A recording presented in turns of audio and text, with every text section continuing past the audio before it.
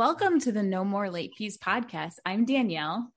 And I'm Jackie. And we're just two best friends and ex-Blockbuster employees rewatching some of the best and worst movies from the late 90s and early 2000s. This week, we are continuing the spooky season celebration with the 1996 classic, The Craft. And we're not alone in this supernatural adventure. We have Megan and Kim from Room 237 podcast joining us. Welcome, ladies. Hello. Hey. Well, The Craft is a story about a new girl starting a Catholic school in California. She befriends a trio of outcasts who dabble in witchcraft. Things take a sinister turn as the girls begin to use spells and curses to seek revenge against those who have wronged them. The movie stars Robin Tunney, Fairuza Balk, Rachel True, Neve Campbell, Skeet Ulrich, Christine Taylor, and Breckin Meyer. The movie was written by Peter Filardi and Andrew Fleming and was also directed by Andrew Fleming. You can watch it on iTunes and rent it for Amazon. I think it was $3.99. I just watched it on the iPad and watched it from Jackie this time. I have the DVD. I don't have a DVD player, but I have the DVD of The Craft. I love that. Like, even though you have no way to play it, you're still holding. I'm still holding on to it. But before we start, let's get into our ratings rewind. So you know the drill. Before we get into the movie, we'll reveal the rating our Y2K versions of ourselves would give. Then at the end, we'll see if our current selves agree with our initial rating. Our scale consists of would buy it again. The best, would play on repeat. 5-day rental. Would watch again. 2-day rental. Okay, but nothing to write home about. And same-day rental. Beep, beep, beep, beep. Trash. I love seeing your face, Jackie, for that one. I have not done that one yet. You have not. I'm like, we're gonna run out of ways to say trash, but we haven't yet. Not yet. All right, ladies, what are your Y2K ratings? We'll start with you, Kim. My Y2K ratings for this movie would absolutely be would buy it again. We're not surprised after you just gave us that synopsis of your DVD. Oh yeah, I was low key obsessed. So I mean, not high key. Let's be honest.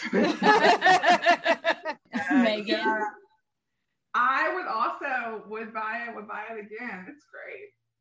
Jackie, I am also a would buy it again. Okay. I love the movie, but I didn't buy it on DVD. I didn't. So I'm going to say 5-day rental. That is just what Y2K Danielle did. She liked it, but she did not buy it. I am sorry. Don't kill me. Please, internets, don't kill me. At least you remember this movie.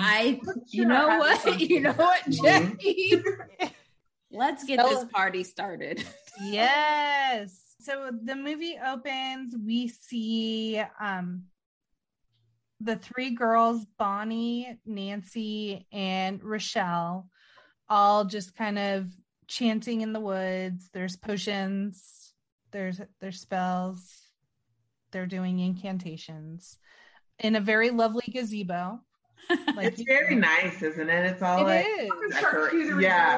witchcraft. Yes. This movie definitely, there are a few movies from this time period or witchy movies that it's not just like cool and fun, but it gives vibes. Yeah. It is the definition of vibes. And this movie was a whole vibe. Yes, for sure. And so they're kind of chanting, they chant, now is the time, ours is the hour, ours is the power. And then it goes into what I refer to as Buffy's intro. It's lots of flashing scene montage with like this like crazy quick music. And they're like, did we just go to Buffy? Are we back now? What's happening?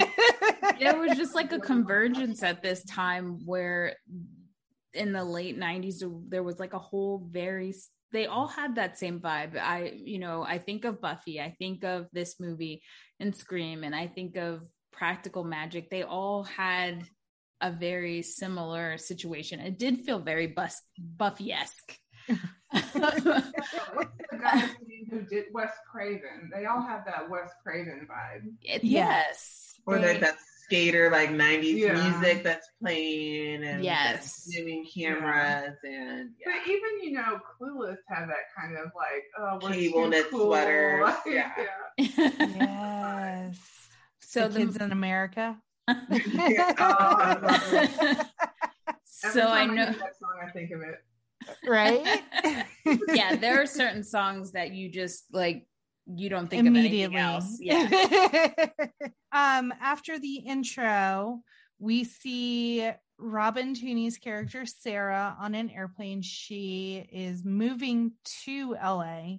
It's very rainy in LA. I thought it was Seattle like the whole time. Right. Yeah. What happened like Tony Live when they said it never rained in Southern California, because apparently it's raining here all the time. There was that one place in California where it rains just monsoon season. Yeah.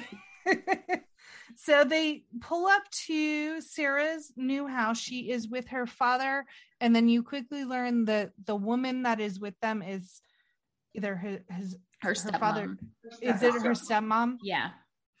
And wherever this house is, like every time they showed the house, I'm like, I would buy that. I would, under the Tuscan sun, that house. Yes, it does so look like structurally it has Spanish tile. It definitely has some work. And some work that needs to get done. It's like very leaky. I'm gonna love it. Yes, exactly. You're gonna list it. I don't like it. Really? I don't like that Spanish style look. Well, then luckily you're thinking not in California. Yeah. Yes. And it was like it looked like it was kind of built into the side of a hill and had all the vines growing on it. Bugs, there's snakes everywhere. So she unpacks one thing from one box, and that is the picture of her mother. One thing is she's like, "Oh, I'm done. I need a rest. I'm gonna walk outside." That picture frame gave me like Harry Potter vibes. I was just like waiting for the mom to move in the picture, and I was like, "Why do I feel this way?" Was I the only one who thought about that? Because at the end she does. Oh, it does move. That's what gives her the strength. Gotcha. So my brain was just actually remembering. It's rare, so I didn't know. And then creepy snake man just wanders in. All right. So that's what happens when your doors are unlocked. Yeah. Right. Exactly. 100%. I want to ask, is it really this man's fault, or was she being extremely dramatic? Oh, she's a huge bitch. So dramatic.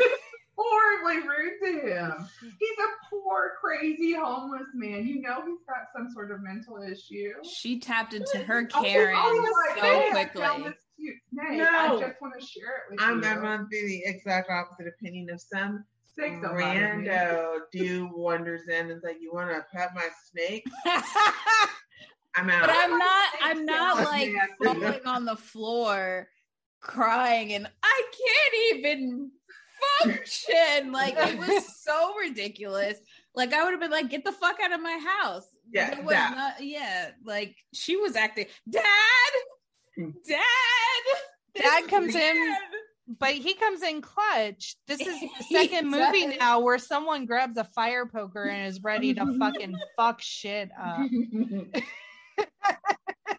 And then she gets real rude with Dad because she's like, "I'm fine." Like, no, you weren't.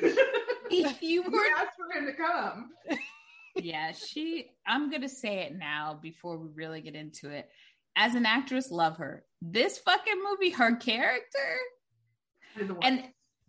but I don't think I felt like that when I was younger. But now that I'm older and I have more wisdom, She borderline Karen status for me. Thank you. Yeah.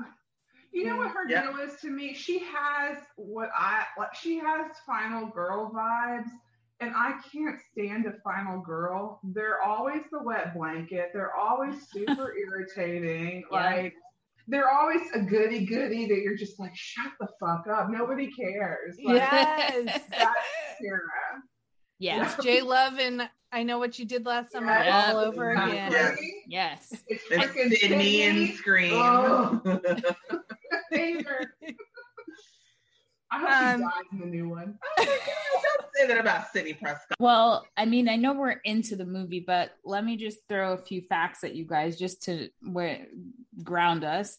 The Craft came out obviously in 96 and it went straight to the top of the box office. It had a budget of $15 million and made over $55 million worldwide. Very nice. Which is funny because the studio was giving a really hard time about whether or not they really wanted to do the movie. If you think about it, this was not the time of like She's All That when the teen movies were like really ramping up. This was also before Scream came out. So teen movies were not, those were a thing of the past. There was no more John Hughes kind of things. Right. And then to have not just teenagers, but 4 female teenage leads. And then have them be witches. Yeah, it was a big chance. And so it was difficult. but they got it made. It was needed because we soaked that shit up. Yeah. Yeah, I didn't even think about that, but that's a good point. 4 female leads and they're witches. That's asking a lot of the audience. All right, Jackie. So are we at school now? Yes. Not Bonnie. Sorry. Sarah's being dropped off at Catholic school, like you do. And she walks in and you kind of see the 3 girls talking around the locker. Nancy has a noose in her locker that she's playing with. And Nancy is a lot. As her black friend, I would have been like, bitch, we can't do this. Yeah. Bitch, we can't. It's not appropriate. Rochelle. Yeah. Rochelle, I feel as if she was in the sunken place for a little bit. She was. Yeah, for sure. Yeah.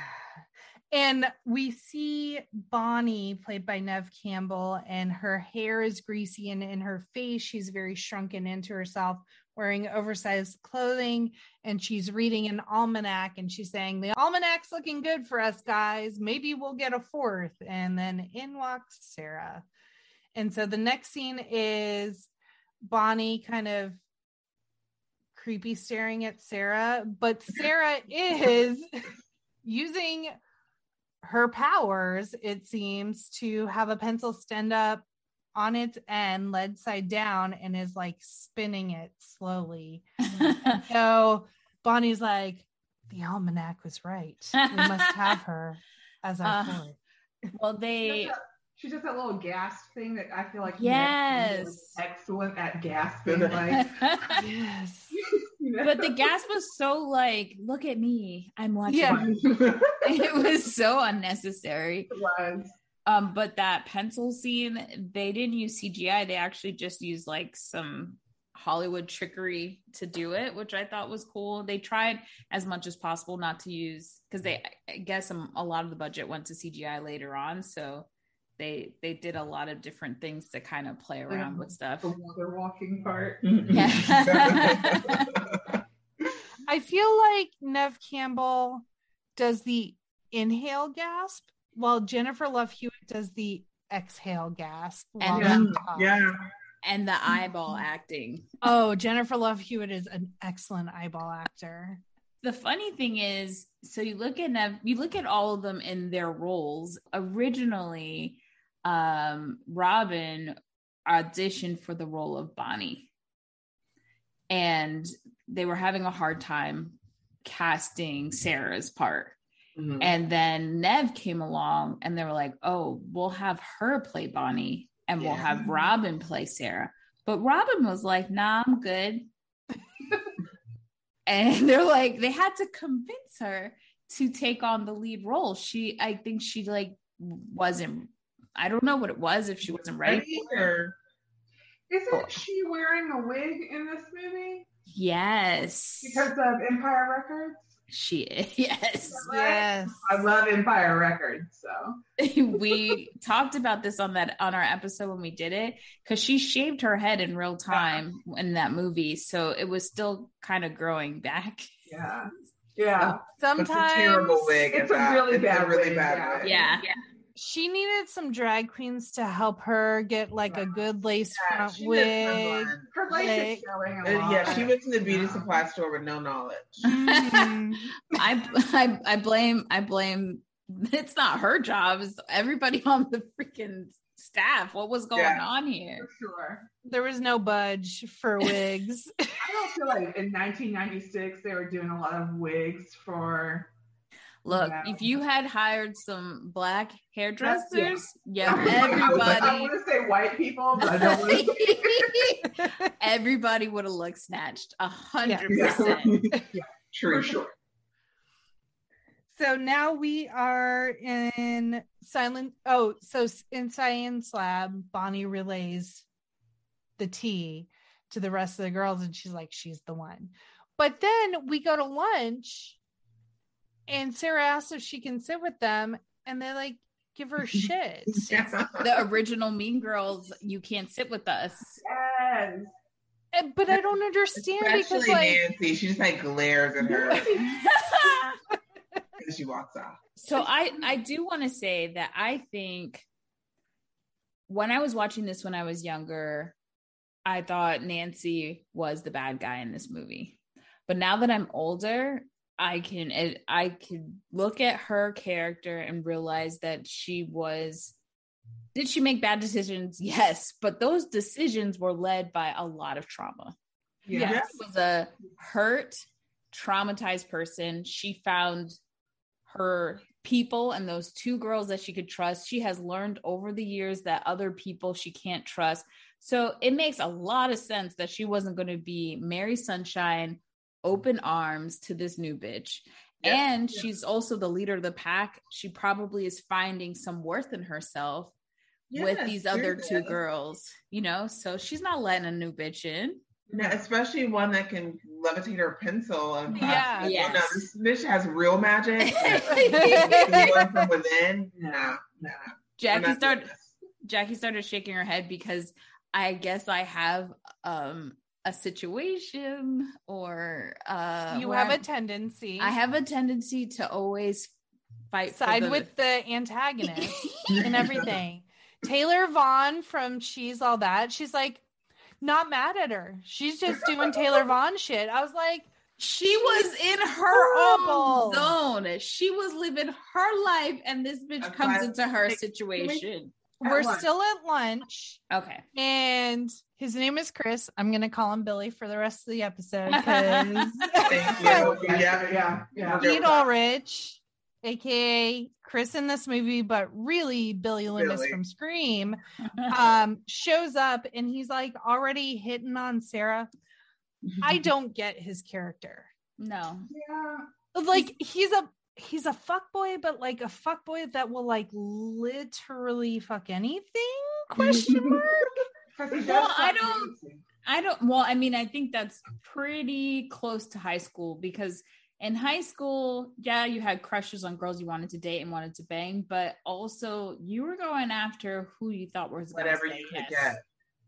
Because girls were locking it down a lot in high school. It wasn't as easy to get to. So yeah. It wasn't. So we meet Billy. Episode. I just want. He refers to the other three girls as the bitches of Eastwick, which I kind of really enjoy. Yeah, it's one of my favorite lines. Yeah. And then he said, Nancy's a major slut. Not that I would know. Definitely knows. Bonnie has burn scars, but I've never confirmed that. Like everything he was like saying, he'd be like, "Oh, but I don't know about that shit." He's like that lady from what's the Not in Living Color? Like what did she say? Like, but you didn't hear that from me. Like, the yes. lady, have I heard this? You didn't hear this from me. But he doesn't say anything about Rochelle, does he? He does not. He ignores Evidence. Because she had just, like, I get Neve Campbell had justification. She could hide her shit. Rochelle could not hide her shit.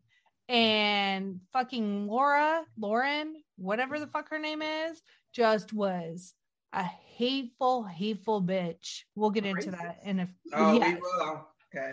Yes. Yes, because what did I say this episode was called?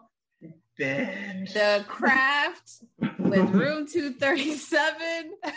Yeah. Justice for Rochelle. Justice for Rochelle. Yes. Justice for Rochelle. She deserved better. 100%.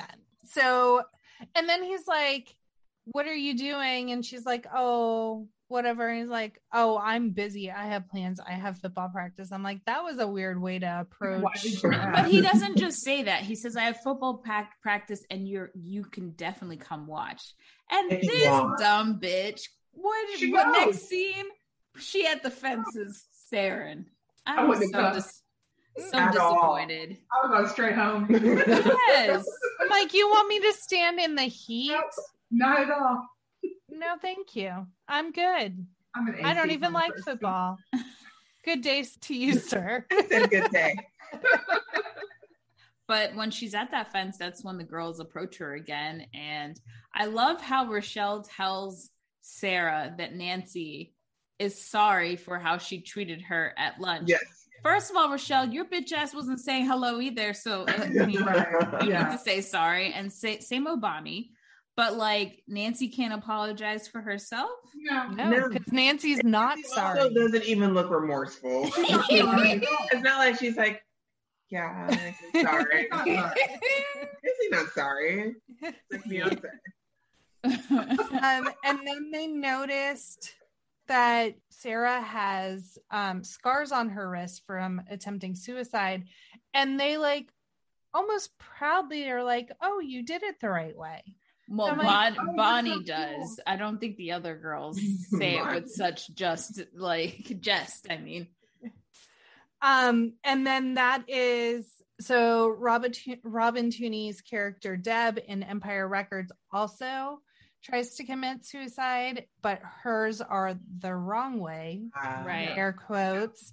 They're horizontal instead of vertical. Yeah. So it was interesting that she played two characters back to back that had attempted suicide. And then they ask her to if she wants to go shopping. She says, I have no money. And they're like, oh, we got the 5-finger discount. She doesn't. And they go to their local witchcraft store. Shop. Michael's. And like, if I were that shop owner, I'd be like, no, like I'm posting your pictures on the window. You are not welcome. You cannot come back in here. But also, that shop owner awakened things in me that I didn't really know I had back in high school. She was. Yeah. I think she let those little bitches go.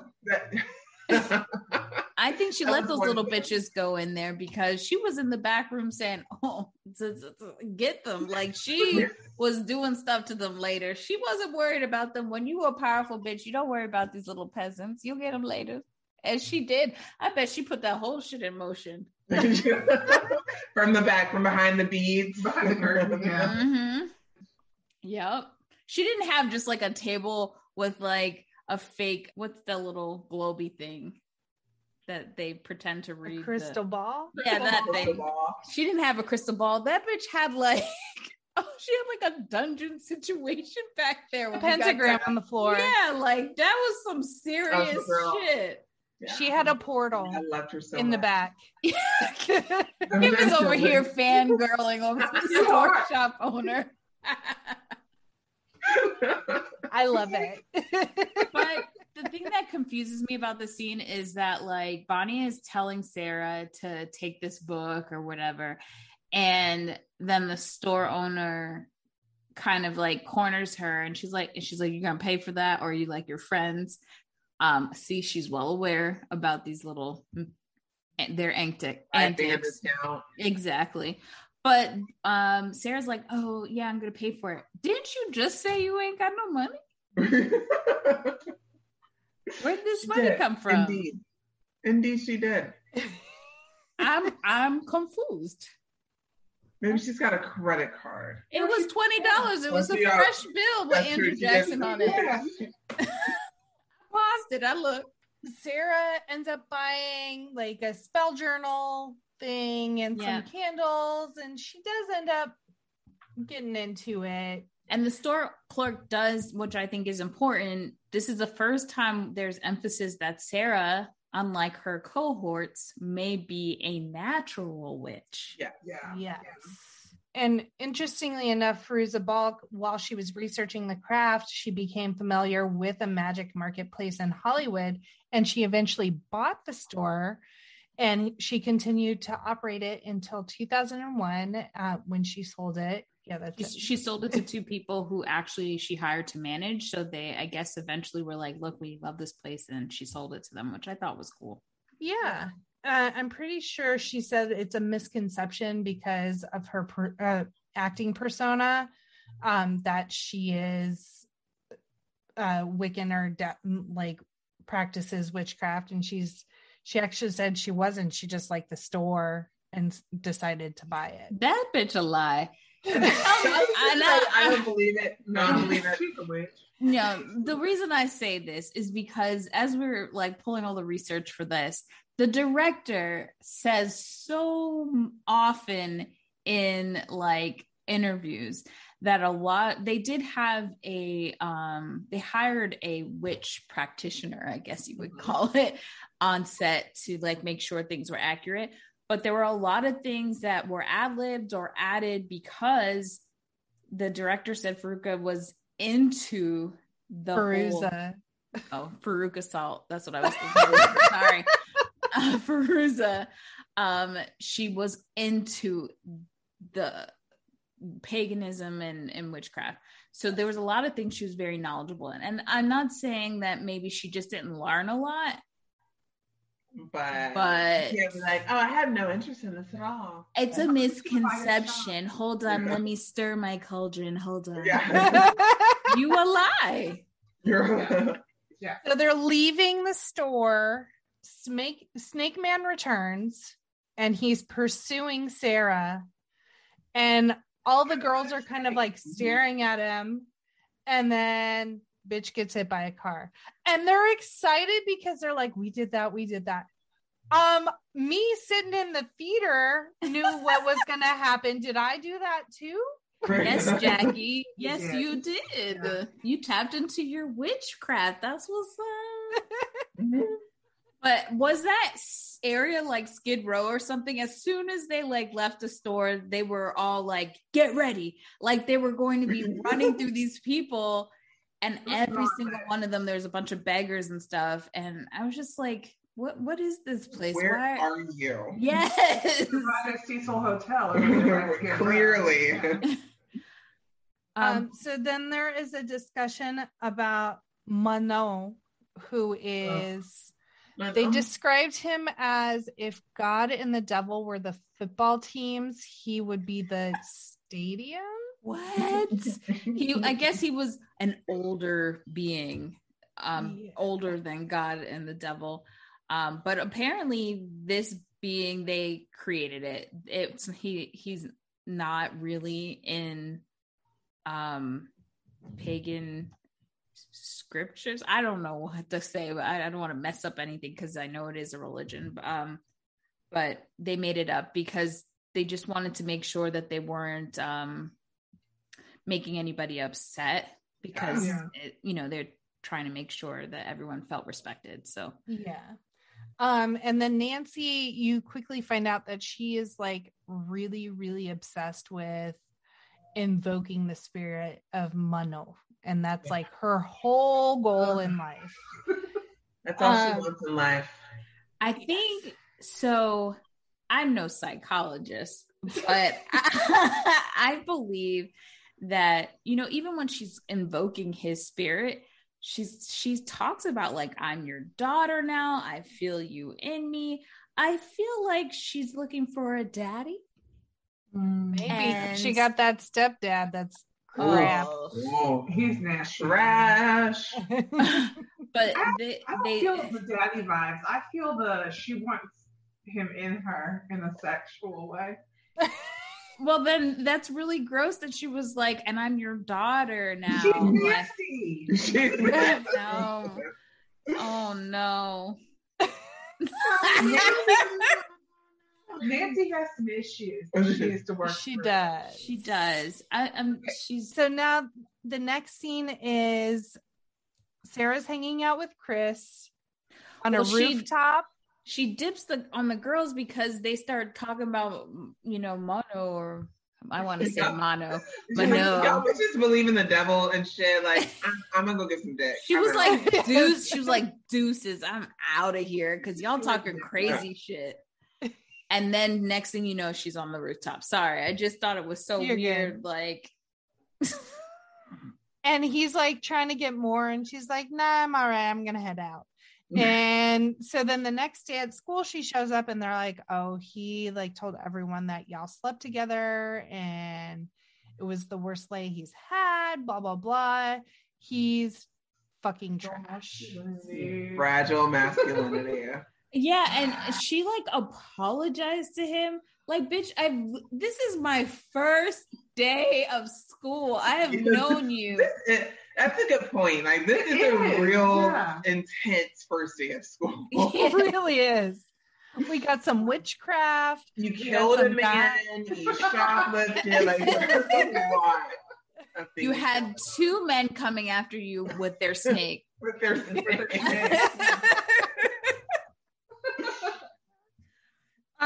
And so then, she goes to talk to Chris, and he literally, the way he fucking talks to her, he's like, "Stop begging me, blah, blah, blah."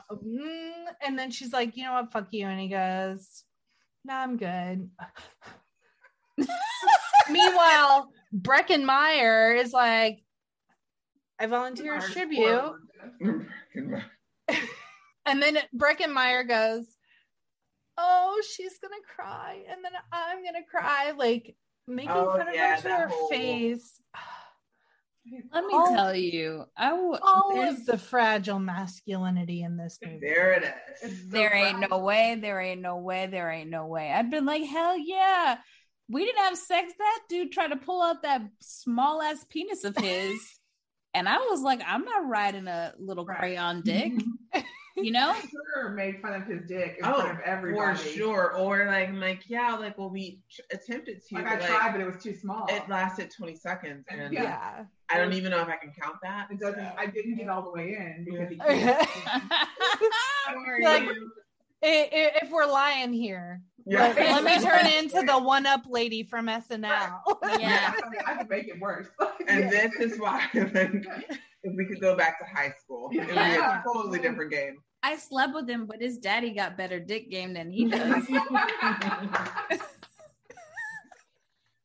The next scene is Rochelle's just trying to live her life. She's a diver at the school. Once a bitch stops distracting her, she is. We never see her get a good dive off. Yes, we do. Yeah, we do. After the girl is You're gone. right, when she gets her powers. But I have to say this. At one point, Rochelle did dive well. And that little bitch saw her dive well. And that's where the bullying probably started. Because it was pure jealousy. Yeah. So the only thing to bully poor Rochelle about too is her hair, and I'm like, there's nothing wrong with her hair. Rochelle has great hair. It's gorgeous. Rachel True's hair is like, why is this an issue? Yes. Why isn't it an issue? Racism. She's a racist bitch. Yes. She is a racist bitch. But you know what? I want to say, like, when I saw this movie in high school, when the trailers came out, it was a no-brainer. But seeing that there was a Black girl in this movie, I 100%, that was like why I wanted to see it. And then when I was watching the movie, although I probably would have handled it a little bit differently than she did, I mean, somebody would have caught these hands, 100%. Yeah. Kim, you would have got your dishes with attitude, and I would have beaten the girl up after school. Yeah, we would have beaten her up. Yeah. 100%. But I could relate to that because I had been ridiculed for, and when you're saying, Megan, that like it's her hair is beautiful, like so many people would ridicule me for this, just my natural features of being Black. And you're right. Yeah. It's insane. And here's the other thing. The thing to note is that Rochelle had curly hair. Now we can see a lot of Black women with natural curly hair, a lot of biracial women. If you listen to their stories, the hell they went through growing up, having curly hair and not knowing what to do and how to deal with it, because a lot of the answers for most Black women from an assimilation standpoint was, you got your hair permed. Relax it. Mm-hmm. Yeah. Right. But with her hair texture, like to perm that would have been so a tragedy. A tragedy. Yes. We're now in the locker room.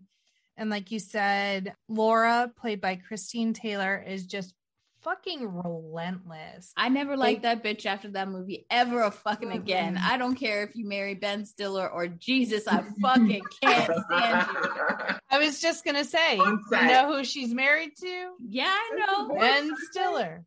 On site. Are they? On site. Yes. They're not together anymore. No, they got back together. They didn't divorce. Nah. And then and Rochelle does confront her and she's like, why are you attacking me? But I was like, Rochelle, can we talk?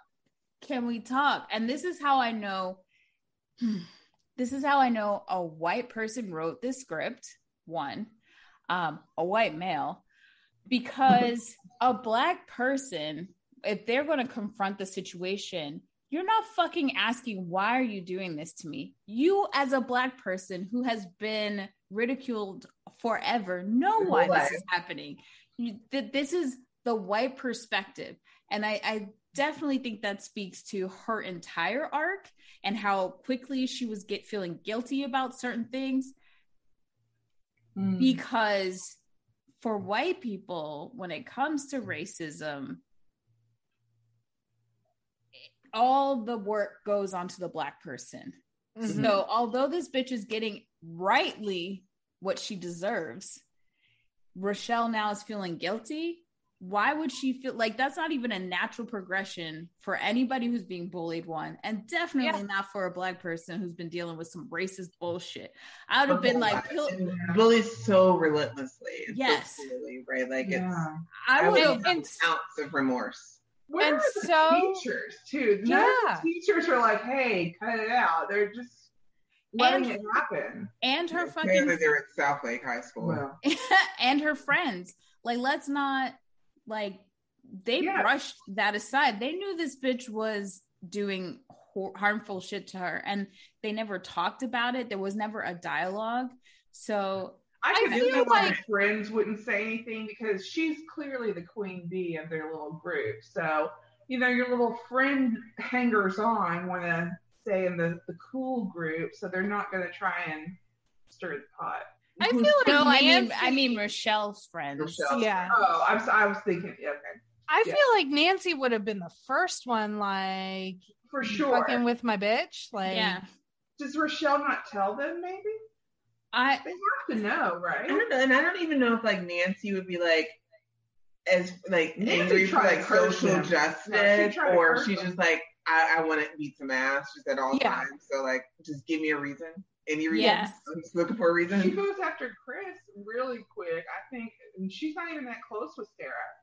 I mean, Well, Chris also she had a sexual relationship with, and she was carrying around her own issues with him. For sure. But I mean, at the same time, she's very close with Rochelle, so you would think she would be right in there, I think that I think this also speaks to, again, who is writing the movie and the nuances that is needed. If you are, I'm not going to completely tear them down for this, because even the actress Rachel True has talked about when she got the movie and she found out her storyline like a little bit later on. She was supposed to have like an eating disorder when the character was white. She had to fight her management team to even get an audition for it because the character was white. But they hired her. They changed the role. And then when they hired her to be Black, they incorporated the storyline of being ridiculed by racism. And at the time, she was really upset because she was just like, why is this a part of my storyline? But I commend them for highlighting it and bringing it to the forefront. It's just they didn't have the skills and the nuance to be able to really, if you're going to talk about race, you need to talk about it. Mm-hmm. Yeah. And then 96 though, I mean, they were doing what they could, I guess. Yeah. But then in like follow-up, like she recognized how important it was in the movie, but then she was also left out of promotional advertisements, press junkets. All three of the other girls got invited to the MTV Movie Awards. She did not that year. Yeah. And she was very vocal about it too. Like, I'm clearly being treated differently, and I am one of the main stars of this movie. Yeah. And then even in recent years, she's been left out of cast reunions at cons and festivals. So here's my beef with that. So when it was happening in the 90s, I could totally understand the girls not understanding her like situation. In their minds, they didn't think it was race. They thought it was, I'm more famous than you. They had been established in other projects. Now the problem is for Zuka. Why do I want to keep on calling her? Did I say it right? Fazuka? No. Fairuza. Fairuza. My God, get that K out. Fairuza has been the one who's been keeping it real. Rachel True has not talked poorly about Robin or Nev, but she has stated that Fairuza is the only one who kind of gives her a heads up that, hey, I'm signing this contract. They're asking for us to be at these conventions, and letting her know so her people can approach the same conventions and be like, what about, Rachel? Wow. And they're still not adding her on. So for me, I would be calling out the other two girls, because if you talk about like feminism and all this, you have an opportunity right now to make this make sense. Like, none of you guys should be signing deals unless all of us are a package deal. They have a responsibility, I would think, too, to say something. Yeah. Not just opportunity. I think you have, if you were in a position where you have privilege. You should then say something if you see something wrong. Yeah. That you can make a difference on it. And this is something they could make a difference on if they said absolutely. Something. So it just saddens me because Rachel True and Rochelle went through hell in the movie and outside of the movie. I didn't know all that. That's sad. But I still give props to Rachel True, because she's, now that we're having this 90s renaissance, a lot of people are giving her props, and she's talking about things openly, and that she's always been open about the discrimination and has not silenced herself. So people are aware that this is happening. So I give her props for that. And I give her props for representing at a time when we didn't have a lot of representation, even if it was a small role. And she was actually the first one cast after lobbying for the role. The director said, thanks to her funny quality and her beauty, and the rest of the girls were cast over the following few months. Funny quality? What does he mean by that? Like, she has a natural humor. Yeah. Okay. Was she funny, or was something weird happening? She's a little funny. I think she had like a natural humor, so they changed her character, but it took 9 months for them to cast all four girls. It took a while. And then, okay, so next scene is poor Bonnie. She's going in for an experimental procedure. And it's essentially a needle, a huge ass, thick ass needle. So weird. And it is just like painstakingly, slowly going and penetrating her scars. And she's trying to keep it together. Her mom's there. Her mom's kind of checking on her. And eventually she just like lets out this heart-wrenching scream because it just hurts so badly. And so then that ends that scene. And then we see Nancy at her house. I don't know if they didn't show it or if I missed it. It seemed like a trailer. Yes. Yeah. And kind of her living dynamic, again with the leaky roofs. And then see her mom's yelling at the stepdad. The stepdad is lounging on the couch, like not contributing anything. And so you kind of see that Nancy's living situation isn't that great and is probably contributed to the trauma in her life, which has resulted in this persona that. And I think that they show us this part in this way because now you're seeing every girl and what their issues are. Yes. And I really feel like the writers dropped the ball here because they almost made Sarah's character kind of vapid or just overly privileged in a sense where these girls are dealing with real hardcore issues. Real life shit. Yeah. And like Sarah's issue is that a boy said she was a bad leg. Yeah. Right. It would have, I don't want to add sexual assault because I kind of hate that to like move a story along for just the hell of it. But like, let's talk about why this bitch tried to kill herself. You know, let's talk about her depression.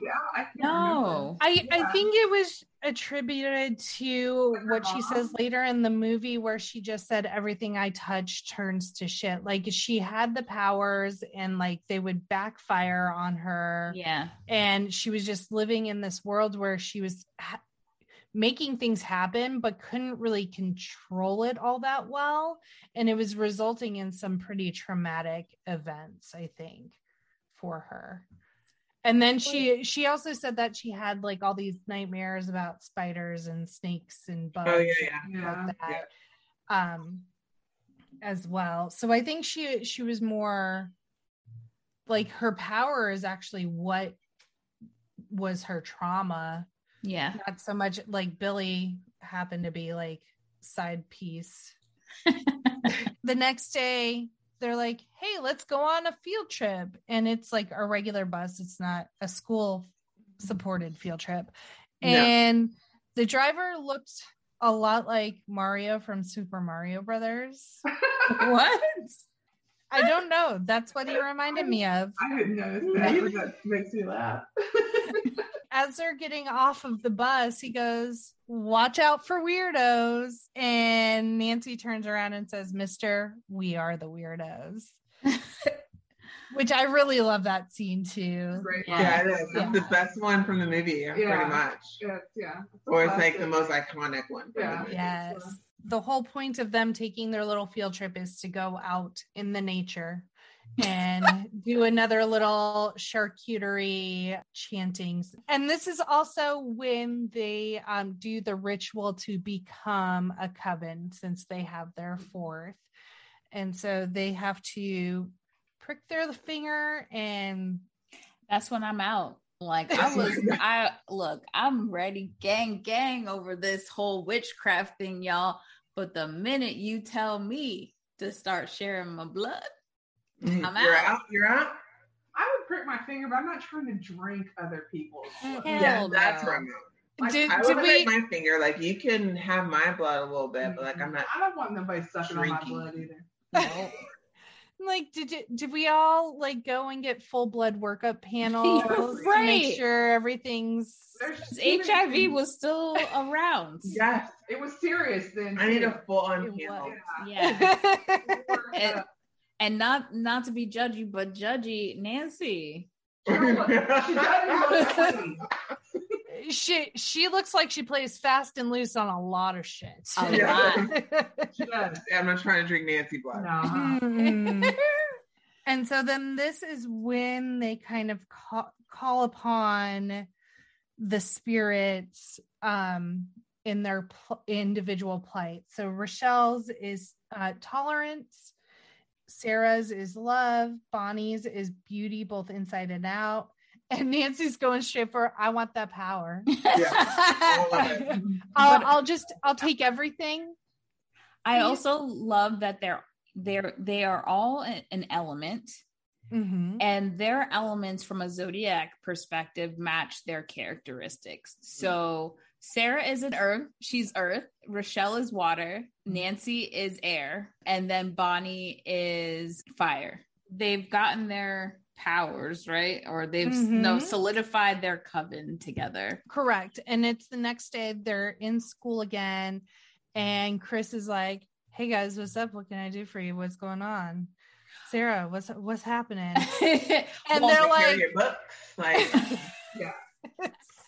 And so he's just carrying fucking everything. His friends are like, want to carry my shit too? Like, what's going on here? Yeah, he is like whipped at this point. Whipped as shit. Yes.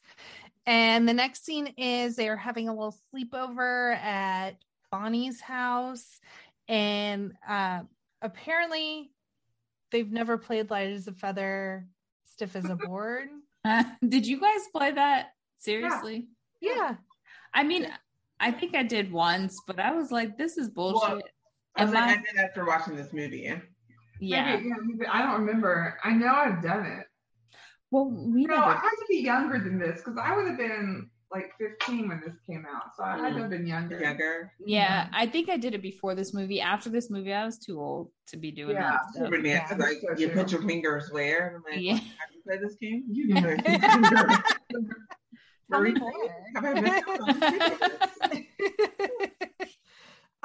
and so they try it out with Rochelle, and they lift her up, but they're actually invoking magic, and so they remove their hands, and Rochelle's just chilling, and she's like, this shit ain't working, and then looks around and she's like, oh fuck, it is. Yeah, this is definitely one of the most iconic scenes in the movie.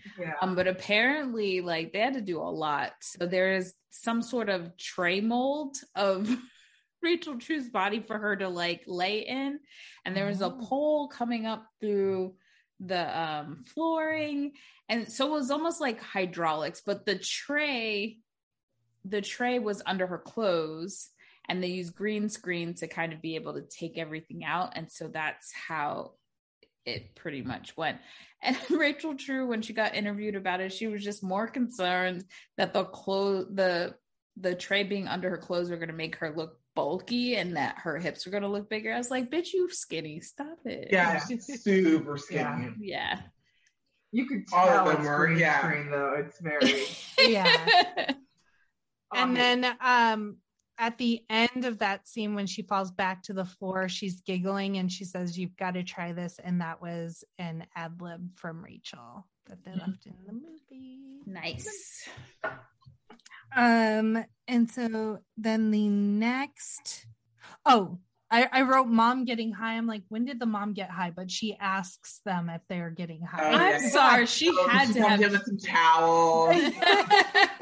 She had to have seen that bitch floating. My mom would have been like, burn all these goddamn candles. Yeah. Oh, she'd be like, Jackie, gotta get out. Yeah. She didn't like me as it is. I had to sneak in and sneak out. My mom loves Jackie now, and towards the end of high school she got better, but she there was a period of time. So Danielle's mom was an ICU was an ICU nurse, and so she would work like swing shift and she'd be gone all night, and so I would literally go stay the night at Danielle's house after Christine left. No, she would be home. She just worked 12-hour shifts, so she was so exhausted she'd pass out. and you would come in when she was sleeping. Like I was sneaking Jackie in like she was my dude. Like I was about to get some dick in or something. No. But she was bringing in slushies and we were watching movies that we got from Blockbuster. It was a sad thing. But she loves me now. Yeah. I'm sometimes her favorite child, which I love. Well, it's true. I'm not even going to argue that 100%. And the next thing we see is a montage of slow girl walking in the hallways at school, like classic 90s. Yes, 100%. I love it. Slow montage. And as Sarah walks by Laura, I just thought she grabbed a strand. She had a whole chunk. It's big. It was real big. I was like, is there scalp attached to that? That was a huge piece. I would have gotten my hand like real into it and then swung out into the locker, had her crash right into there, and then had a good and be like, girl, I don't know, my ring got cut in your hair. It's so crazy. And then the next scene we see Sarah braiding that piece of hair into Rochelle's hair as they're like doing their little incantation. And then shortly after that, Rochelle's up on the diving board like, what's gonna happen? And Laura takes out swim cap off and her hair be falling out. Love to see it. Like a big chin. And Rochelle's like, that's what I thought. Perfect dive. Yeah, and her coach was like, oh damn. Yeah, he was. He's like, oh shit. Okay. But I blame his bitch ass because he should have really reamed that damn bitch and said, you need to shut the fuck up or you're off the team. See something, say something, fucker. Also, did y'all notice how infected Laura's head looked? It just felt good. I love it. Did not. There were her braids are like all in her head, like, oh my god, what's wrong? I would have been like, bitch, you need to go to the nurse. I would have. They're so kind. I think the worst that can happen is your hair can fall out. I would have thrown lye at that bitch. I would have thrown acid on that bitch. I would have stomped that bitch out. I would have drowned that bitch. I would have taken her eyeball out. I would have dragged her across the street. I would have slept with her daddy and take pictures. I would have drugged her. I would have given her pills to make her shit on herself. I would have taken rabbit poo and put it in a cake and say it was chocolate chips. I would have done so much to this bitch. I'm done. They are kinder, way kinder. Yes. And they just make her hair fall out. And for legal reasons, I have not done any of those things. But a bitch would. And the next thing we see is Bonnie is at her follow-up appointment. And this scene stuck out so Bonnie's at her checkup appointment. This is a scene that stands out in Y2K Jackie's brain because I think I just really liked like when you peel a sunburn off and stuff. So the fact that her scars were just creepy. Like peeling off, I'm like, ooh, that looks like fun. Kim loves to peel a sunburn. I do. I really do. Like if I can get it to come off in like sheets. Yes. Y'all are gross. I'm gonna say it. Y'all nasty. Yeah. And the confidence in which Bonnie busts into class. So did stuff. She sure did. Did Neve Campbell always have big boobs like that? I was like, is she in big titty club with me? She had some bazookas. But they were bouncing. They were full. Well, I mean, she did wear a muumuu in Scream, so you really couldn't see shit. And then she always had the jacket over her. Mm-hmm. Oh, shit. How did I miss that? And then everyone's praising Sarah. You did it, Sarah. Okay. Question. When you watch this, in the 90s, did you in your brain think they're just feeding off of Sarah's powers? Because I did. I for sure did. I never thought about it. I didn't think about it, and I see now after doing the research that's how they were intending it to be, because you couldn't tell me the black girl didn't have natural witchcraft powers. You still can't fucking tell me that, because that don't make no sense. You telling me 3 white bitches and a black bitch and the white bitch got the powers? Nah. Nah. And Nancy's salty because she asked for too much and it wasn't happening. And she was upset. Yeah, she's the only one that like her powers aren't coming true. So, yeah. But then you ask for everything. You literally ask for all the power. Yeah. It might take him some time to get you that, baby. Right. Give him a chance. Start small. But then you see she does have a little something, because her stepdad is arguing with her mom. Things start to get physical and she screams, lights flicker, fire happens in the toaster oven, and her stepdad has a heart attack. He did. Thank goodness. My favorite part about this movie is when he dies and they get this $175,000 life insurance and they act like they're now like billionaires. Okay, so I thought about that and I judged it heavily too, because I'm like, yo, bros, that can't even last a year. You know, like, what are you going to do in California? Right. But we have to look at inflation. I want to know how much that is now. Okay. I know Jackie's mathing. I'm not mathing. You know I'm not good at the math.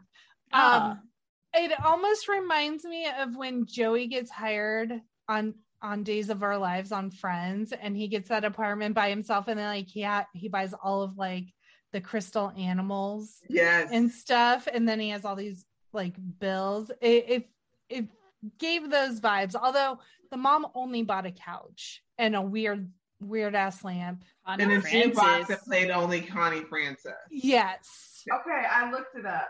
Okay. That's how I do. It's $296,000. Okay, so they had us wrong. Yeah, they were going to be back in that trailer park in a few months. Yeah. Yeah, it's not real. That's not realistic. No. Did you get some fries? The next scene we see is another sleepover. They're performing more rituals and kind of getting more into it because they know it works now. And Sarah changes her eye color. And even like 14, 15-year-old Jackie was like, hey, Sarah, really? That's what we're doing? Cool. Yeah. Contacts nowadays. But then, yeah, exactly. But then we have your picture. Yes. Then we get, you need something more grandiose. And the fucking CGI when she changes, like, I don't even think it's CGI. I think they just put lights on her to change her hair. That's what it looks like. She looked dusty. Terrible. She looked dusty. It is. But 1996 Megan was hella impressed. Were you really impressed? Or like, whoa, oh my God. Damn, dude, world star. That's a cool trick she just did. Yeah. I was mad that they were that Bonnie was very dismissive to Rochelle when she was like, "Oh, turn my hair blonde," and she was like, "No, I'm gonna need you and your back burns to stay in your place." Just because you're cute now, like, we can play this game? Okay, you dusty bitch. Dusty bitch. And then, and then everyone's like, "Oh, do me," and Sarah's like, "Okay, what y'all want?" And Nancy asked for a smaller ass. I'm like, girl, you're like a size 0. Thank you, Jackie, because when I heard this shit, I was like, what? A smaller ass. But you have to remember, these 90s. girls weren't the ones who wrote this fucking script. Mm-hmm. Yeah. And if you were in the 90s, like the heroin chic. Mm-hmm. That Yes. real, like, Yeah. pain. Heroin chic. Anorexia is what it was. Yeah. For sure. I look at old pictures. I see my collarbone crisp and ready to come out of my skin. I would like to see my collarbone crisp. Me too. That collarbone has been seen in a minute. I put an APB on my collarbone for the last 20 years. I just have a headstone that says R.I.P. Jackie's collarbone. It is no more. Yeah. It is no longer with us. The next scene is Chris standing outside 3 a.m. hollering at Sarah's window because boy got it bad. Oh, he's got it real bad now. Like, he wants to move in together. Like, she's like, nah, maybe bro. we should get married. Yeah, it's a lot. And the next day she's like, I got to problem solve this shit because This is too getting real out of too hand. fast. Yeah. So they go back to the store and she asks, how do I undo a left spell? And pretty much Hot Witch Lady says, you can't close those floodgates once they're open. Sorry about it. And so Sarah's like, well, fuck.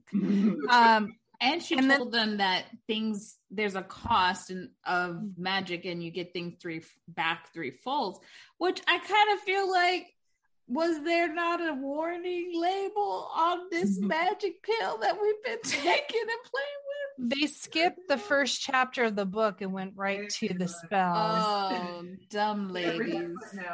Yeah. The next scene is, and in that same scene, there's a discussion about there really isn't any black magic. It's all kind of fluid, but it does come back to you threefold. So you need to be aware of what you're doing. Careful. It's a balance, Bring can't balance have one to with the the other. force.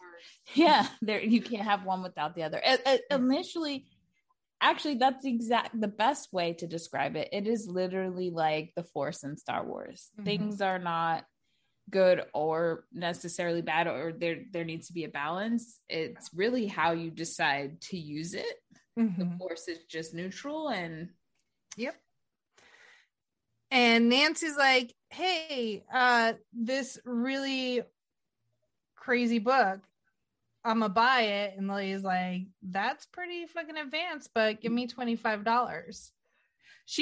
Before she even says give me $25, the girl's like, I got money, bitch. Let me pay for it. I was like, aggressive. She's got that $175K burning a hole in her right? Yeah, right. So this is not a 5-finger discount, not this time. Not this time. She needed we a got money manager. Connie Francis jukebox money now. We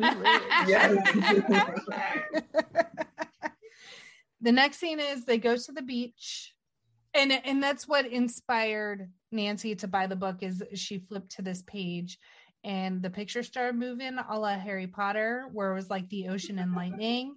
So she's like, yes, this is the one is speaking directly to me. And so they go to the beach to do this incantation. They all have an animal that represents themselves. And so Rochelle has a fish. Bonnie has a butterfly in a jar. Sarah has a bird in a cage. And Nancy has a snake in a jar. Why Rochelle's gotta be a clownfish? That's what it was. A clownfish? I'm watching you, writers. Right. If you could pick a replacement fish for Rochelle, what would it be? A piranha. They don't live in the ocean. Well, I guess whatever. Have to live in the ocean. Snapping on them hoes. You come near me, I'm tearing you apart. And so they do the incantation, and it's Nancy struck with lightning. I guess. Yeah, why didn't anyone talk about that? Did y'all not think that was weird? Did you see what I see? Yeah, like Did everyone pass out afterwards and then they like awoke on the beach the next day? But it seemed like Bonnie had been awake for a while. Okay, I'm glad you said that because Rochelle's like awakened, but Bonnie is just like, I've been up for a few hours. Like I've just been watching this shit. Like, Nancy, crazy shit happened with Nancy. I watched the sunrise. She's walking on water. She got struck by lightning. I haven't done shit about it. I've just been watching, but I'm just beautiful now, and I'm good. Yeah, I'm gonna chill.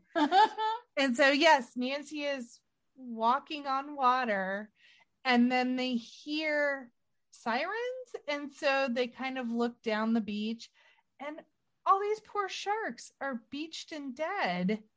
And this is the moment that I had to say, I started to waver on my 100% support of Nancy. I do understand it's from a place of pain, but bitch, you are ecstatic right now. She is so overjoyed. It's beautiful.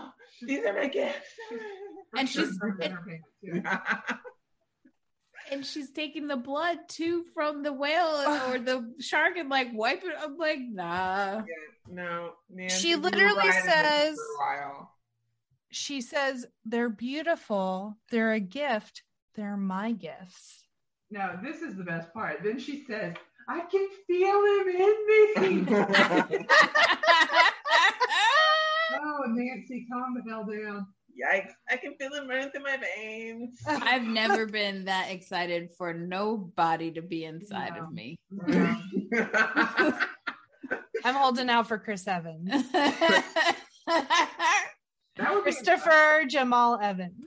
I still don't think I would have this fucking reaction. That was some weird shit. Yeah. America's ass, Danielle. His ass is not inside me. I'm just saying. You can be inside that ass, though. Oh, okay. It's the seltzers. We've had a few. And then we see Sarah's kind of regretting her life choices. Mm-hmm. She's taking the walk of shame from the horrible situation she had last night. And that wig is at peak terribleness. Yeah. Like the wig in that scene was horrible. I wanted to get some oil sheen and just spray it. Baby, it's dry, baby. It's dry. And essentially she says, all I wanted was for him to like me. And now like he'd be crazy. And she also says Bonnie has turned completely narcissistic, and Bonnie's like, who, me? Like, am I like I expected to have her like with a hand mirror just like staring at herself. What's she saying about me? No, isn't she more like, I can't help it that I'm hot, fuck off. She pretty much is like, bitch, I have been like the Hunchback of Notre Dame for like 10, 20 years. Fuck you. Yeah. I'm living my hot girl summer. I'm not mad at Bonnie, honestly. No. Bonnie was having hot girl summer before hot girl summer existed. Bonnie, like, here's the thing, like, yes, she did have scars, but it didn't change, like, her body or face or anything. Like, and honestly, weren't they just on her back? Where a fucking shirt? Yeah. I think it was just her, and she was in her head and just doing it. And it's funny that you said she's had scars for 10 or 20 years when she's supposed to be a high schooler, because all of these teen actresses were in fact in their 20s at the time of filming. And Rachel True was almost 30 years old. Black don't crack. Yeah. Black don't crack. It's the melanin. Crack. Because that bitch was looking straight 15. You know. I love it. So the next scene is light color, throwing things out of. Oh, she warns them, like, we've thrown things out of balance. It's going to come back to us threefold. We need to be careful. And they're like, We got what we want. We good. They clearly were like, bitch, shut the fuck up. Right. Mm-hmm. Everything's going great. Yes. Things are going very well. And this is when they're driving in this scene. I think about this scene weekly. Like, since I was 15 years old. Anytime I'm at a red light, I'm like, I wish I had Nancy green light powers. Like, every time I'm like, oh, I wish I could just be, oh, no traffic for me. Thank you. Good day. But on the other hand, I'm like, you need to change those lights way like further back so that you don't risk someone running through that intersection. Yeah. It's a little risky. I'm still doing the money math in my head. With this one, with his car, she's in her brand new convertible. Yeah, because I'm thinking that car had to be at least $50,000 for sure, and the apartment was way more than $1.5 million. Yeah, in the Connie Francis jukebox, right? Yeah, that one is priceless. And did they pay for the condo outright, and they don't have a mortgage anymore? Like, what's happening? They couldn't afford a mortgage. They had to have paid for it outright. So they broke now. They're still trailer park broke. They're hood rich now. Yes, they are. So then I was just thinking that ain't got no job. This next scene. Go ahead. I know. Do it. Na na na na na na na na. Had to. I couldn't get it out. The next scene we see is a very sad Laura in the shower because she's not pretty anymore. Let me tell you. Still, Laura, you can wear a wig, which she does later, and it's terrible. Oh, you cannot. It's a party city wig. Mm-hmm. So you're telling me this Black girl who has been racially targeted, and this is how I think they've, in the media especially, that it's always speaking to Black people in a way where you don't get angry at what's happening to you. You don't retaliate. You are good, and you should turn the other cheek and be feeling bad. Like, you feel bad for this person. And they didn't just do it in Rochelle's situation. Also with Chris has multiple attempts of sexual assault throughout this movie. And somehow the writers were able to turn him into a victim. So all the people that were doing actually atrocious shit, and these girls were right. They should have had vindication for what they were going through. And yet these people doing the atrocities are the victims. Like, Rochelle I would have taken up all those hairs and like, I would have sprinkled it on that bitch and said, maybe you can glue it back on, motherfucker. And I would have walked away. Like, there's no way. I'm not feeling a shred of guilt about that shit. No. Not one and ounce. It's still not anywhere near the realm of, like, yeah, you're bald. You can still, like, cover up. You can hide it. It'll grow back, whatever. Like, I can't take my Blackness off. Like, this is me every day, all day. Right. And you are treating me horribly just because I don't look like you. Right. Like, it's like in no way comparable at all. One instance, like, right, it's years of abuse from like this woman. Yeah. So and she's not ever like, Rochelle, I'm so sorry I treated you this way. She's just like, look at poor pitiful me. I don't have hair. Like, I am ugly now. They're always ugly. The caucasity in which she says, what did I do to deserve this? Oh, yes. Let me tell you, bitch. One, on this day, I would have been, no, there's like. All the receipts. Yeah. When I was younger, I was just like, good for you, bitch. But now that I have more context and I'm older, the anger is so fiery, boiling in my skin watching this white woman in her white tears being the victim after she has verbally assaulted this woman. Fuck you and your hair too. Fuck you and fuck Ben Stiller. Ben Stiller didn't even do anything.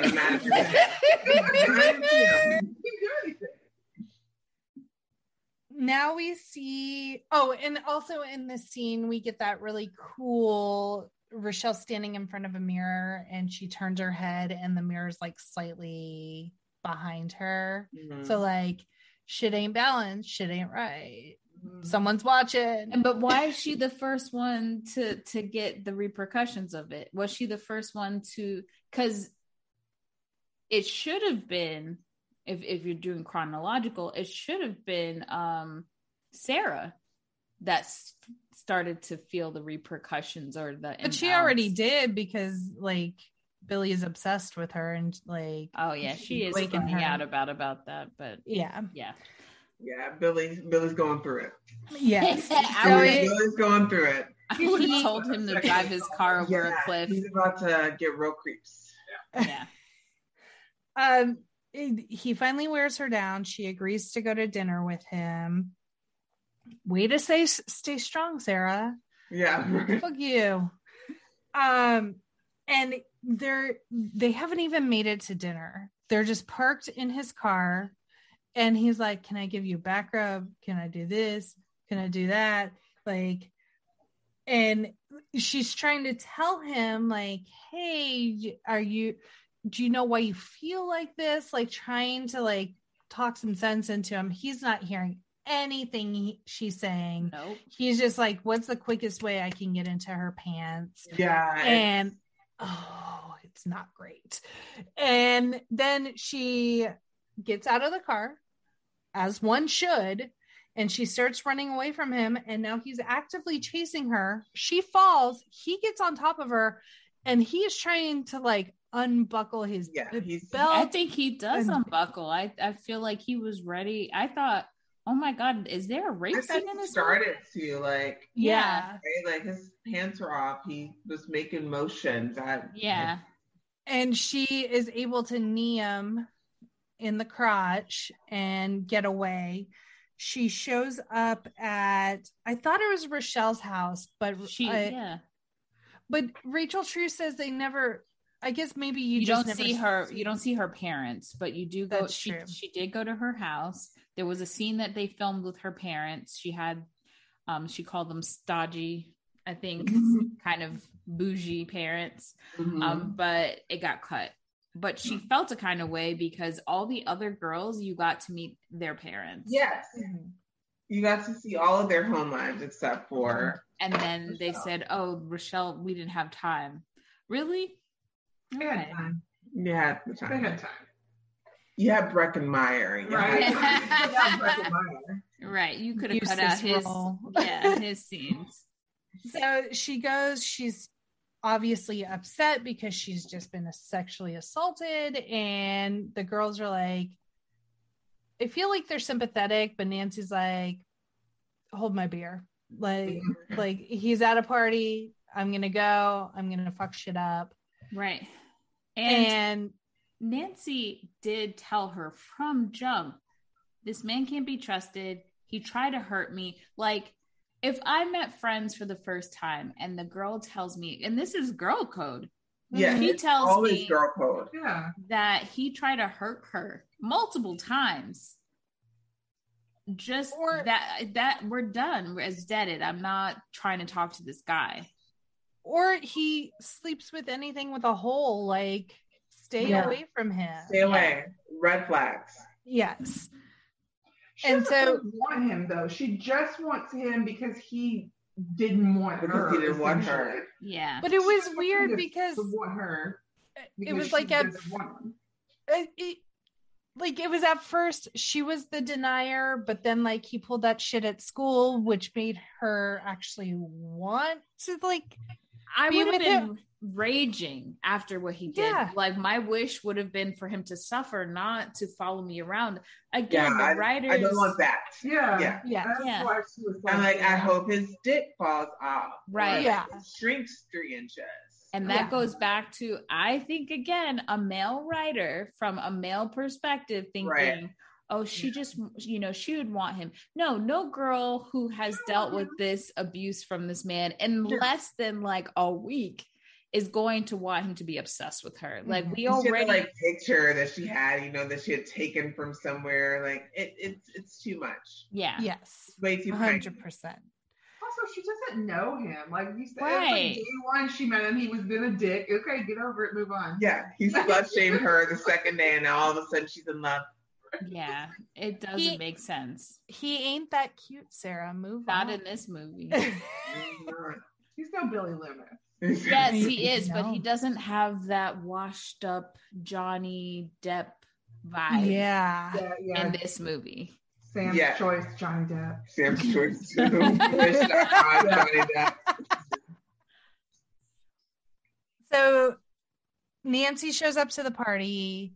He's still like, oh, you seen Sarah? Like, he doesn't even register that he tried to fucking rape her. And Nancy's like, yeah, sure, come upstairs so we can talk. Goes into a bedroom. Side note, a random fire is lit in a random room. Like, who's tending to that fire? Are the thoughts? High school kids. No. Not a bunch of drunken high schoolers. No. These are the thoughts grown-up Jackie has now. Is like, why would you even start a fire in that room? Now you got to clean the fireplace. You got to throw more logs on. It's a whole fucking thing. Part of upkeep. Yes. It takes me out of the movie. And so, what does he say? He pretty much rejects her. Like he does not want her. He has made it very clear he doesn't want her. He's actually quite disgusting to her. And you could, so now it's beyond, like, it becomes clear that she probably still, even though he has talked shit about her and has been an asshole and had sex with her, they had a situation. It wasn't just like a one-off. Yeah, she still, yeah, she actually has feelings, which for her makes sense versus Sarah, because there's history. Mm-hmm. And the way he rejects her is pretty, and it mirrors her, what she knows of her like mom and her stepfather's relationship too. So that made sense. But he says, I don't want to get my dick bitten off. And she's not in the mood to get his dick bitten off. Not in the mood tonight. Not tonight. Maybe Thursday. He launches her off of the bed and she's like, okay, claws come out. She turns herself into Sarah. And he's like, oh, Sarah, you're here. Like, I'm so confused about, like, was she there to get revenge and make him suffer, or was she trying to like sleep with him? I don't understand the motives. How drunk does he have to be? Like, I've been drunk, but like he's a high school boy. I guess. She was there to have some revenge and some sex. Yes. Revenge with a little side of She was like, let me kill two birds with one stone. I'll go ahead and get some meat and then I'll get that revenge. Kill. And then I was like, so now Nancy's about to rape Billy, who is trying to rape Sarah. Like, it was a whole it was a rape circle that needed to end immediately. Yes. And so the other three girls show up. Sarah goes upstairs to find Billy and Nancy. She walks in. He's very confused. And like, woo. And so then he looks back up and Nancy's back to Nancy and blows him a little kiss. He goes, you're a witch, Debbie. You said that at the beginning, like, right. This is new information. The rumors are true, motherfucker. And really, Nan spills the tea at this point. I got tired of writing her whole name, so then I just started writing Nan. And she's like, hey, Sarah put a love spell on you. Sorry about it. Sorry about you. Yeah. And so then there's like an argument. Nancy loses her damn mind, loses control of her powers, and her powers boot Billy out the window. And there was no soft grass landing neither. No. It's cement pavement. R.I.P. Billy. R.I.P. Yeah, but not really, because you're a garbage person. Yeah, you're but racist. then here we go again, like Sarah saying, "Oh, poor, like you killed somebody, and now you judging me, bitch. Yeah, judging me. He sexually assaulted you, so he pretty safe to bet he's done it to other girls. For sure. Slut shamed you, like." He was not a good person. He would not continue to be a good person and see the error of his ways. Right. Probably for the best. Yeah, not that on this podcast we do not say that you should kill people who are doing wrong. You should not take things into your own hands. But in the movie, all of this is hypothetical. Don't I see her point. Right. So like Danielle said, the next day, like Sarah's real sad about it, but Sarah is internalizing that like every time like shit happens, people die, like it's all about Sarah. Yeah. It's all about her. I mean, she's got the power. Mm-hmm. But then things kind of take a shift because now all three girls are ganging up on Sarah. Mm-hmm. And when I watched this originally, I was like, that's, poor Sarah. But now that I look back at it, the other girls are like, we're ride or dies. And Sarah out here looking like she about to snitch.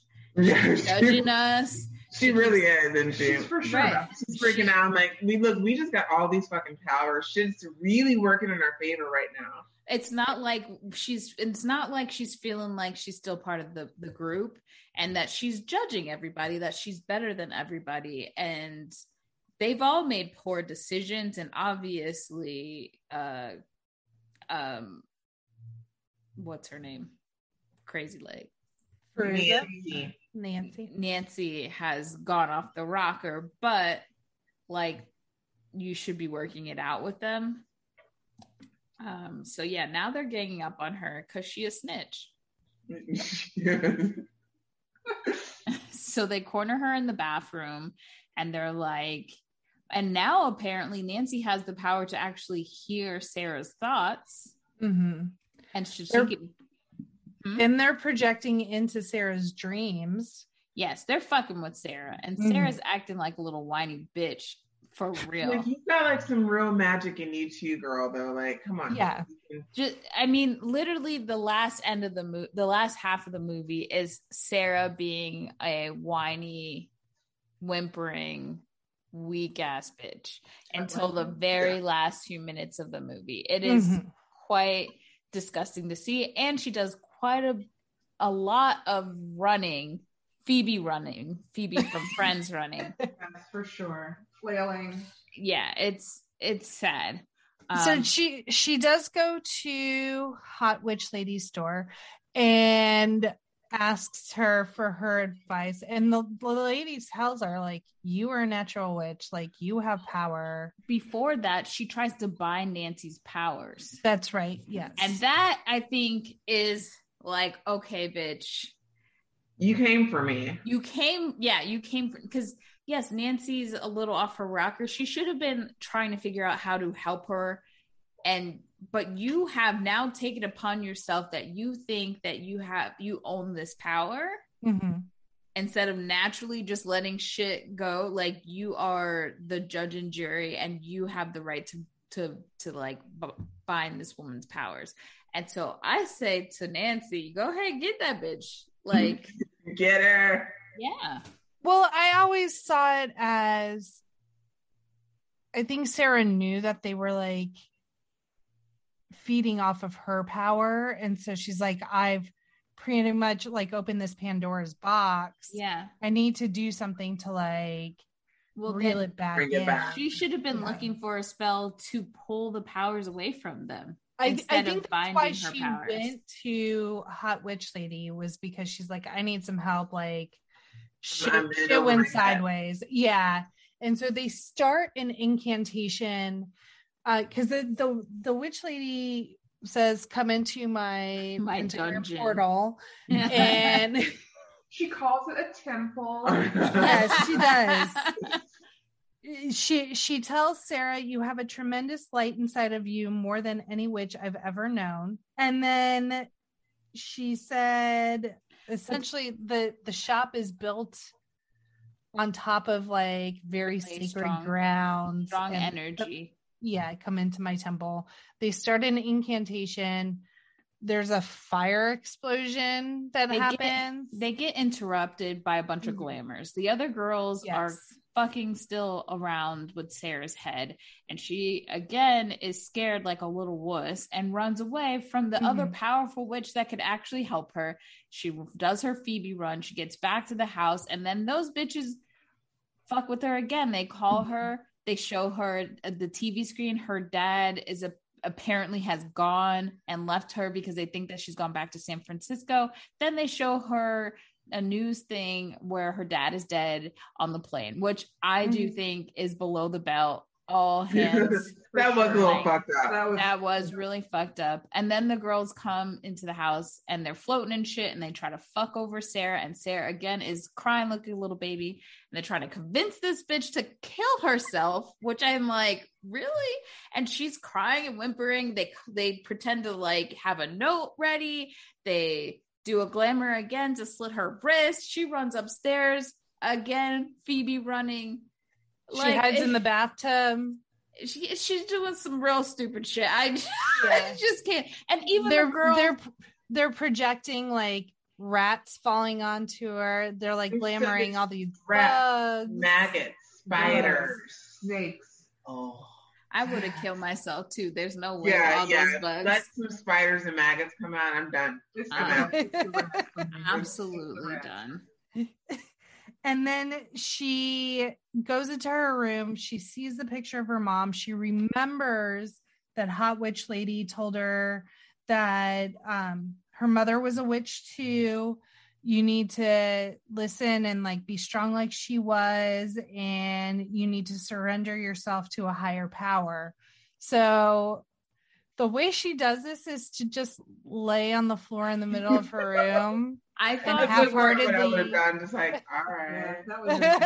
I thought we were in a Wilson Phillips video. I thought for sure they were gonna cut, because like all the mirrors on the wall and the picture frames turn into gauzy. Yeah. There were very lots 90s of clouds rolling in in this movie. She does she starts an incantation, and so Nancy sends the other two upstairs to like finish her, and they're like, no, we're good. And she's like, I no, what happens is Nancy is out of her goddamn mind and says to Rochelle, get your lazy the fuck? Oh yeah, she sure does. Did you say lazy to me? We're done. And then Bonnie grabs Rochelle and they go upstairs. But that shit was. And what Sarah is able to do is she's able to glamour them, so they look in a mirror and they see them times 3, like it coming back to them times 3. So Rochelle is losing her hair. Bonnie's whole, like half of her face is scarred like Two-Face from Batman. And they're like, oh shit, we see the error of our ways. And they're like, they out. Yeah, they SpongeBob and they SpongeBob it and they're like, all right, I'm head out.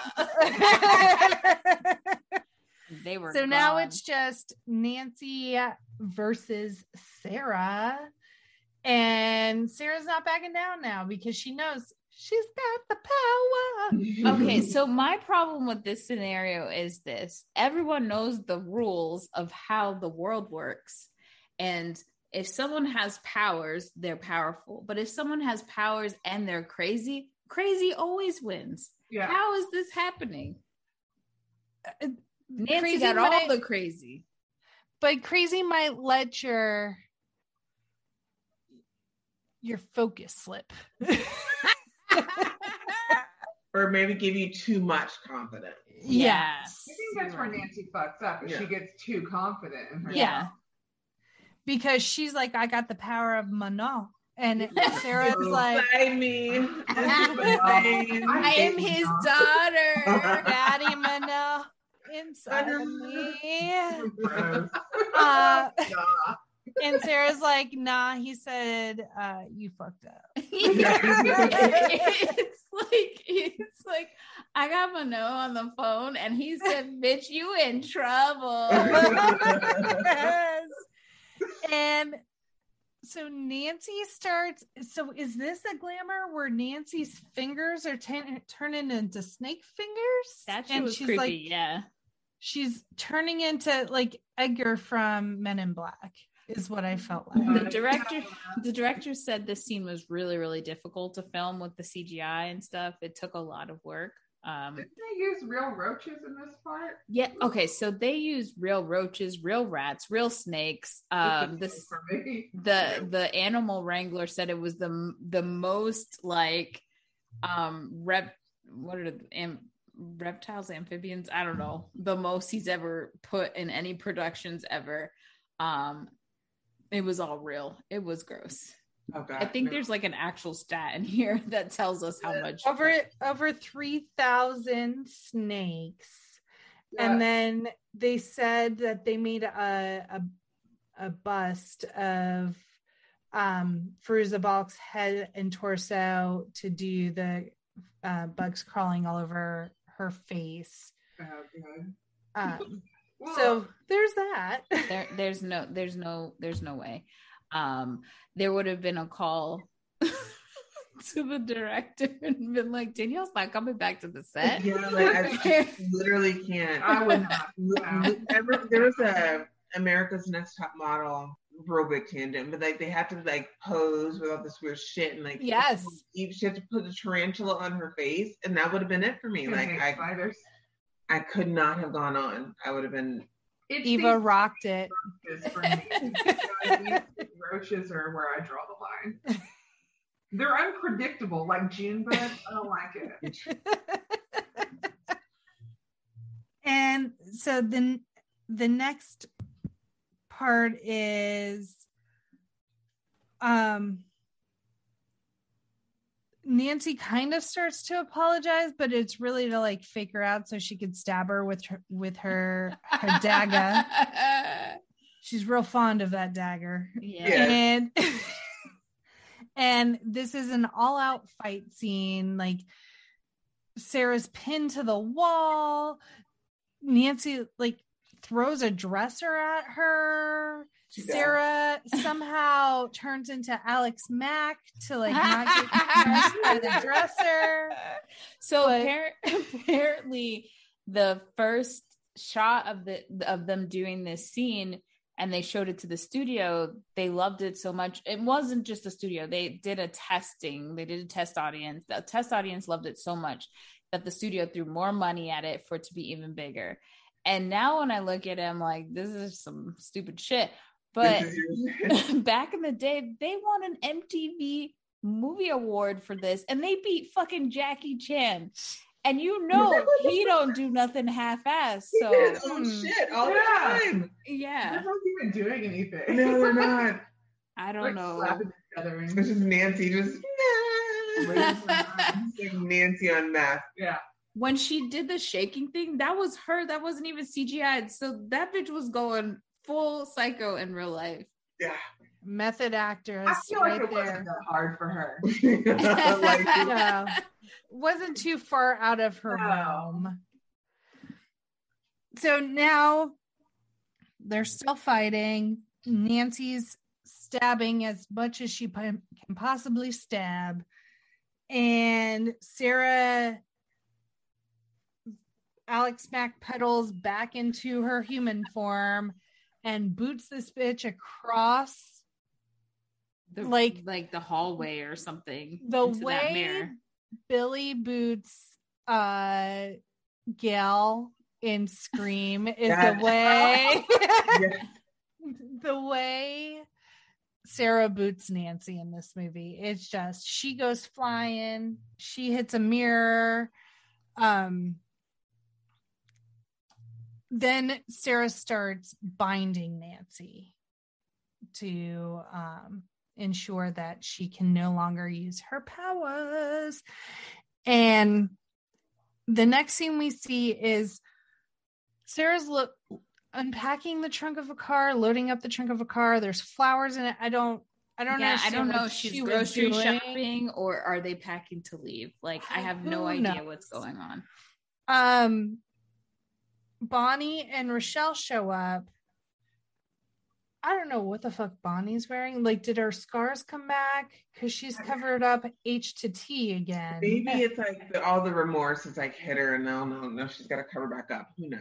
Yeah, it was sorry. There's no remorse. She's like, sorry, I guess, or whatever.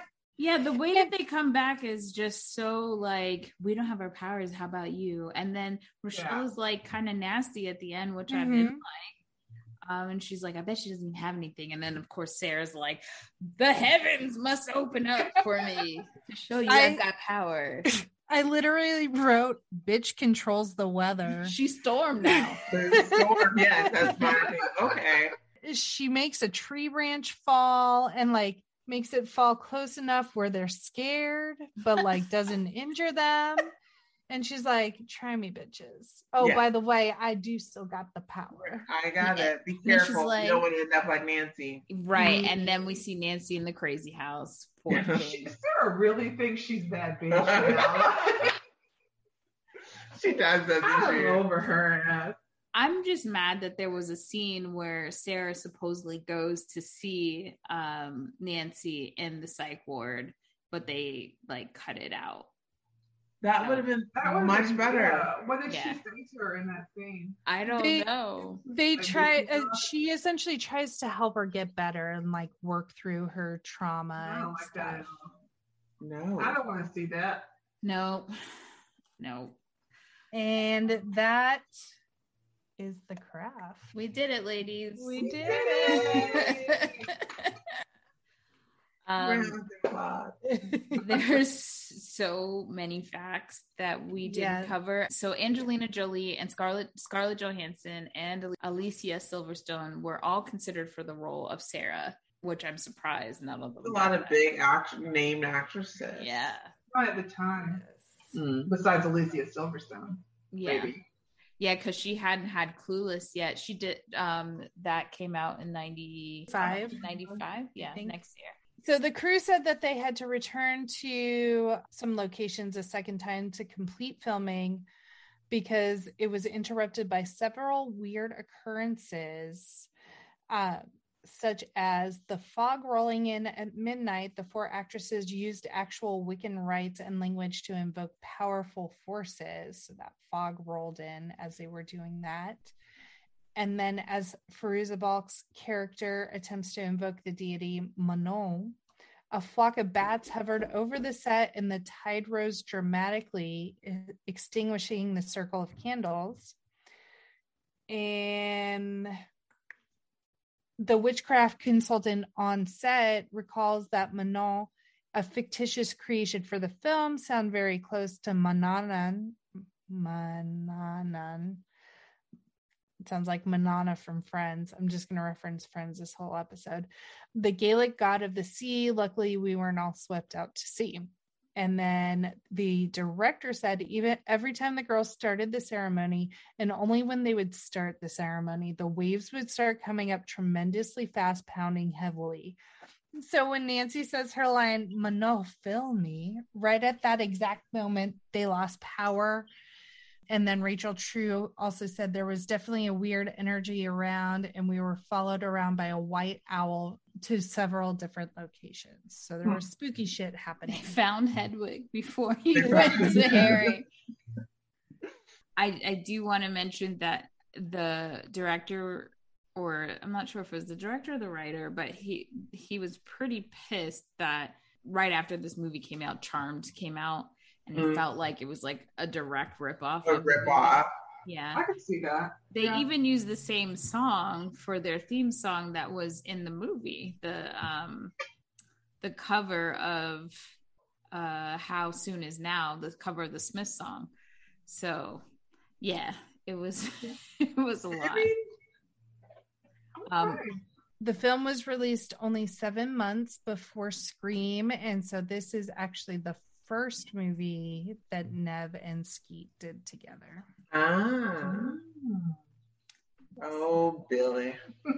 Also, all 4 of the main characters are not only based on the girls the film screenplay writer Peter knew from childhood, but they're also based on the 4 natural elements like we talked about. Yeah. Mm-hmm. And the idea for Bonnie to have burn scars, they came about because he knew a girl from college that had burn scars. I'm sure she's ecstatic that he put this in his Right. So that's me. Yeah, that's me now. Lastly, the Katy Perry song Dark Horse from her album Prism is inspired by The Craft. Mm-hmm. We didn't know that. Yeah. So ladies, let's get to our ratings, our present day ratings, now that we've gone through the movie and you guys seen this movie a bunch of times and you've done it on the podcast. So after you guys listen to, who our listeners, after you listen to our episode, definitely go check out Room 237's episode on The Craft. My rating doesn't change. Mine either. Keeping it the same. Still great. Even as problematic as this film is, it just did something to 13-year-old me, and that I don't feel like you need to say you were 13. That was rude. We're with you, Megan. It's fine. The disrespect. The disrespect to Megan. Jackie, is your rating the same? I do own it, but I feel like I would give it a 5-day. I'm keeping mine at 5-day. After this, I don't think I'm gonna buy it. There's something about it that I didn't really rewatch, and now that I know all the history behind how horribly Rachel True was treated, I think it's gonna make me upset. I was already very annoyed. We love you, Rachel True. This is our second Rachel True movie. Oh. Half-baked. Yeah. I see what y'all are doing next, and I'm excited. Danielle is not. I didn't say I wasn't excited. You'll see in a second. I don't know. Anywho, ladies, can you just tell our audience how to find you on social again? We're on Instagram and Facebook and TikTok at Room 237 the podcast, and we're on Twitter at Room 237 the pod C1. And you guys know the deal. You can find us on Instagram, Facebook, TikTok, Twitter, and YouTube at No More Late Fees. And if you want to be featured on an episode, or you have something to tell us, something you disagree with, something that you feel like we missed, or you just want to tell us you love us, then you can give us a call and be featured in our quick drop segment. Yes, the quick drop number is 909-601 and MLF 909-601-6653. And we actually have a correction from the Joyride episode from our past guest, Heather, my sister. So take it away, Heather. Hi, my No More Late Fees Blockbuster besties. This is Heather, Jackie's sister. I was just calling because I just finished watching the Joyride episode, and as always, I loved it very much. I haven't seen that movie in forever, and now I want to watch it again. As always, that's what happens when I listen to your episodes. It makes me nostalgic and want to watch the movies. But I just wanted to make a small correction to what Jackie said about the small town Dayton in Nevada where our mom lives or has a house. It's actually Highway 50 that runs through the state, runs east-west through the state. It's Highway 80 that is what connects Reno through Lake Tahoe and the Sierras down to Sacramento in California. So just that small correction. But yes, Dayton, Nevada is a little one-light town, has wild Mustangs running through and legitimate tumbleweeds rolling down the streets. So it's a lot of fun if you ever make your way out to Nevada. Love you guys. Love what you're doing. And I love all your episodes. Bye. Also, if you want to help out this podcast and you like what we're given, please consider leaving a 5-star review for us on Apple Podcasts. That would be very helpful. The more reviews we get on Apple, the more Apple will show our podcast to other new listeners. And how exciting would that be? So please, please, please. Thank you. And thank you. Thank you. And if you would like to support No More Late Fees in another way, we have a Patreon account, patreon.com/No More Late Fees. There you can get exclusive content, stickers, Ask Me Anything, polls, bonus videos, lives, Spotify playlists. My Spotify playlists are based on actual burned CDs I have pulled out of my CD cases. Wow. And they are all over the fucking place. It is fun. It's yes. And stay tuned for next week, where we will wrap up spooky season by celebrating the 20th anniversary of the cult classic 13 Ghosts with our boy Matthew Lillard. I love him. Matthew Lillard. I'll let y'all know right now I own 13 Ghosts, so that's my rating. I love it. It's cheesy and amazing. Oh, it's so good. I can't wait. I love 13 Ghosts. Okay. If you watch it, Danielle, and you haven't seen it before, you should really consider cheaply purchasing the DVD, because one of the best parts about the movie is on the DVD they have like a little backstory for each ghost, and it's interesting. Oh, that's cool. Yeah. You don't get it in the movie. Fun fact. Thank you so much to Room 237 Pod. We had a blast. Y'all are welcome back anytime. It doesn't even have to be so much. It was fun. It was a lot of fun. Yes. We don't even have to do a spooky movie. We can just do any movie. Yeah. Yes. I would like to actually talk about some other kind of movies besides Yes. Yes. Anytime, ladies. Yeah. That's the best part of guesting on other podcasts, because you can do something like that's outside of your scope. Yeah. Right. Yeah. And as always, be kind and rewind. Mm-hmm.